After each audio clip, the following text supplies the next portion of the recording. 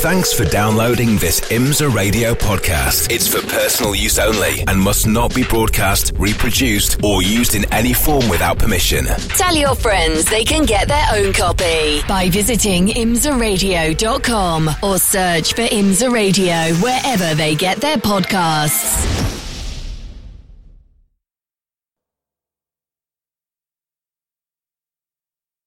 The checkered flag ends the race, but it's only the start of the conversation. Michelin post-race tech on imsaradio.com. Have your say. Ask the experts. Make your point. Michelin post-race tech. The end of the race is only the beginning.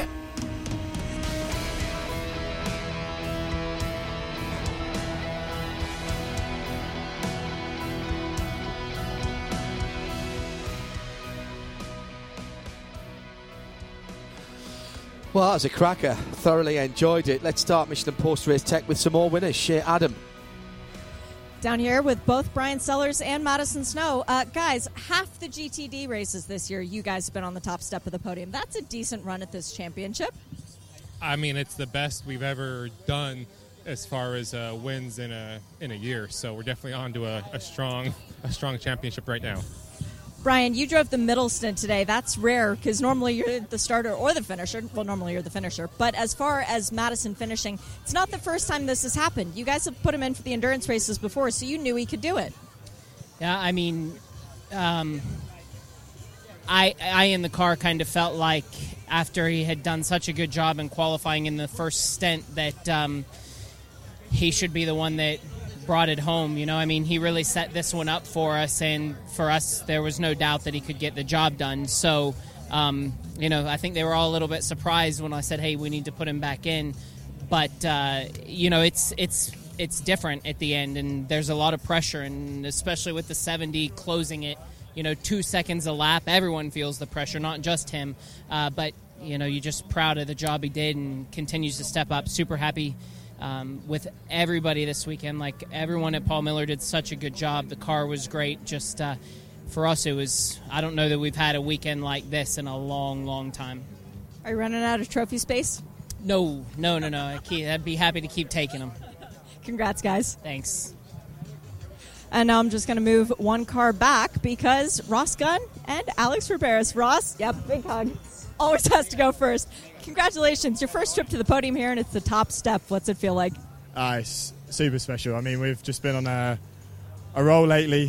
Things have just changed in our fortune, but to be honest, without the hard work of the team, none of this would happen. And Alex did an amazing job yesterday to put the car on pole, which is so critical in sprint races. So, and then from there, we had a really good race with the Mercedes and the Corvette. Really fun, fair racing. Bit of different strategy going on, so it made it very interesting. And then the last stint was very tough. We had to really look after the fuel. As you saw, a lot of people were stopping at the end. So just grateful that we got to the end and just so happy. I kind of joked with you about this at Lime Rock. You could just win every race in the rest of the season and, you know, have your run at the championship. Now you're kind of doing that. How do you keep that momentum going forward? Yeah, I mean, I don't want to get too carried away. We've had two, but I mean, we've always known we've had a solid team and a solid car, and it just, things didn't really click at the start of the season, and we knew that it would come eventually. And I'm just so proud that everyone stuck in there and has kept pushing. And you know, as I said, Alex did an amazing job as well. So just so happy. Congrats, guys. Jeremy working hard on the points. We talked about GTP in the Teams Championship, teams and drivers. Well, it's the same. It'll be number 10 car that will take the championship lead now, unofficially, 2171 to 2165. Third position will be the BMW that was in second on 2108. And then, you know, it's really closing up behind them now. I mean, I think all the top 7 teams are separated by about 100 140 points, less than Adam. It's really tight in there at the moment. I mean, interestingly, the car that was in 7th place in the points won the race. The car that was in 6th place in the points finished 2nd. So that it's all sort of concertinaing forward. And it's going to be a fascinating final couple of races of the season in terms of the championship. LMP2, Jeremy, have you gone through LMP2, yep. Same thing, actually. Ben Keating and Paul-Luc Chatin came into the weekend in 3rd position, but only 6 points behind George Kurtz and Ben Hanley. George Kurtz extended that a little bit by taking the pole position, but they came away today. Screwing's gone away already. Thankfully, I wrote it down. I think with a 7th place finish. Yeah. So with a win for Ben Keating and Paul-Luc Chatin, they will have unofficially 1,345 points. Stephen Thomas and Mikkel Jensen were second, stay second on 1,300. George Kurtz and Ben Hanley, who were leading, will be third on 1,248. Hashtag Michelin PRT as Jeremy works through the rest of the point scoring. In LMP3, that's pretty easy because Jensen led the points come into this weekend in the regular season championship. He shared it with his erstwhile teammate Felipe Fraga, but Fraga's not here this weekend, so Gar Robinson will extend. Yeah, and it actually is perfect because he's won all 4 races that we've had this season. And he's with Shea Adam now. Gar Robinson, we are getting so used to seeing this orange and blue Riley LMP3 car in victory lane, but today you really had to work for it. What was it like battling out there with the other cars? Y'all aren't getting bored yet, are y'all? It was treacherous out there today. I mean, since the repave and the repave of this track, it's completely changed the way that this track's raced. So I think the races from now on are going to be a lot different, as they always are from any time, but especially now. But yeah, it's different. But yeah, we were definitely in a spot that we didn't want to be in for the majority of the race, and then Josh brought it back. We made some great calls, and we just kept digging the whole race, and little by little we just kept chipping away at the gap, and it paid off toward the end. So everyone did what they needed to do, and it happened again. Well, you know, every race this year is the last LMP3 race at that IMSA event. It's kind of cool that you now won this 2 out of the 3 possible times. Yeah, we're trying to make we're trying our best to make a perfect point season this year. So we can only do so much. So yeah, we're looking forward to going to Indy. I'm undefeated at Indy from the Trans Am days, so I have to keep that streak going. I think that's definitely a cool place to be undefeated at. But no, it's awesome. I just have to say thank you to everyone at IMSA that continued, that brought the LMP3 class into this series, or into the WeatherTech series, and we're just having a lot of fun out here. And big thanks to all my crew guys and everyone at Riley and everyone who supports us. It's really been a blessing. And I know it's the last LMP3 race at every race we go to, and I just want to extend that to everywhere we go, and it's been a lot of fun, and I'm excited for what's to come next for LMP2 next year. So yeah, exactly, because you'll be battling up there with everyone else in that chaos. Gar, congrats on another win. Thanks, Jay. Couple of questions coming in. How many seconds did the Porsche lose during its final stint? Whether in that case just lucky the Acura hit traffic in the wrong place, this right turn lover. Actually, I'll come back to that in a moment. Let's have a quick word with Mike Skeen with Shea down in the victory lane area. Mike Skeen and Mick Grenier are both together, so I want to jump in with you guys because it was a difficult start to the weekend. What a way to bounce back with the podium. Mick, how does it feel to be up here getting a trophy? Yeah, I mean, it's super nice for the guys because they went to bed yesterday at 4 p.m., I think. So they were awake since Friday, so it was tough work for them. Maximum we could do. We could not fight with the other 2 guys, so really happy for the team. And Mike, for you to get back in the car after it was rebuilt, to go out there, do the qualifying lap that you did, and then deliver this in the race, do you feel like the Mercedes is the perfect platform to be able to rebuild, pick up the pieces, and, hey, still fight for race wins? Yeah, for sure. I mean, but I think it's really up to this crew. I mean, they've put in a lot of work, and no matter what car we were running, I think they would have made it happen. And, you know, it's just rewarding for us to be able to pay back them a little bit and get a good result out of this weekend. And for sure, I think this was the maximum we could have done this weekend. So very happy with this. Second podium of the season. You got a few more to try at, though. Good luck. Thank you. Appreciate it.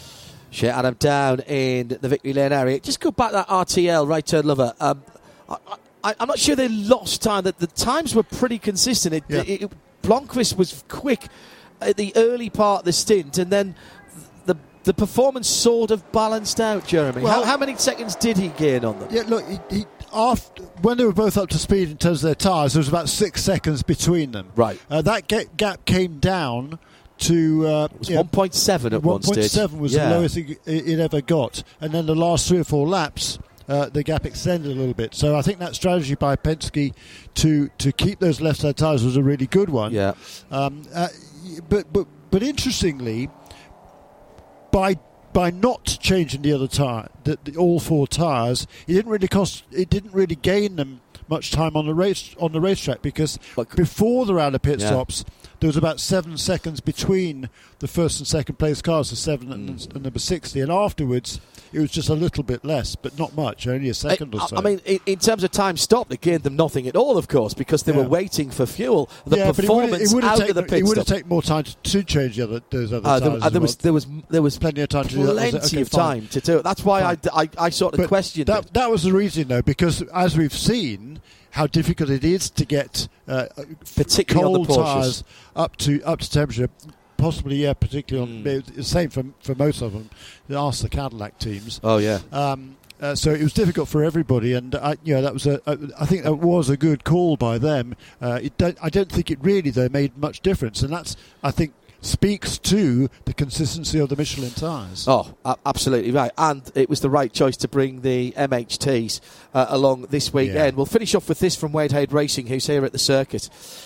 You were talking about the scrutineering loom for GTP. Do the LMP2 and GTD teams have the same challenge when changing series around the world? No, they don't, actually, because it's not the same type of monitoring that they're doing in GTP, Hypercar, LMDH, in the various ones, because that is part of their BOP. So it's all on the hoof, if you will, for that. And it's just because they do it in a slightly different way. And also, of course, LMP2, LMP3 and GT3 are global formula as well. Let's not forget that. Shea Adam, final word from you before we wrap up Michelin Post-Race Tech.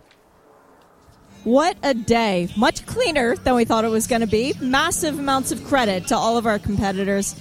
All the people who gambled on there being another yellow, there wasn't, and I'm very proud that there wasn't, because we did think that it was going to be a much messier race given the first practice session. I'm very impressed with what we saw on the racetrack, and it is going to take some digesting to fully understand how everyone did win their respective classes, but I'm really happy with this weekend so far. And we still have another race to come. Exactly right. Don't forget that. Go and find a bit of shade and some food. Jeremy Shaw, final thoughts from you from what we've seen this weekend. Yeah. A return to form by Porsche Penske Motorsport. I mean, that's pretty much as perfect as you can get out in front. Yeah, I mean, they came from nowhere after the practice session, so brilliant lapping qualified by Matty Campbell, and he translated that straight forward into the race. I mean, just did a magnificent job. He was really, really impressive. Felipe Nasser back to his best, it would seem, as well. He was under pressure towards the end there. No major mistakes at all by him. Major mistakes. He was off the grass maybe once briefly, wasn't he? Soon after that stop. But look, yes, it was a really good performance by that team and a well-deserved victory, no doubt about it. So, in terms of the IMSA WeatherTech Sports Car Championship for the big cars, the GTPs, that is the last. That is the third to last race of the weekend. We've got Indianapolis of the season. We've got Indianapolis and to the season finale at Michelin Raceway Road Atlanta for Motul Petit Le Mans, and still got the GT only place race as well, of course, at VIR. That's about it for us from here today. This has confused me so much because they've changed the races around. For WeatherTech Sports Car Championship, thank you for being with us. We've got Lamborghini and IMSA Michelin Pilot Challenge still to come. Jeremy Shaw, John Hindhaugh and Shea Adam for the moment signing off this Michelin post-race tech. Thanks to our London team, Tim Gray and Kerry Cobb. Bye for now.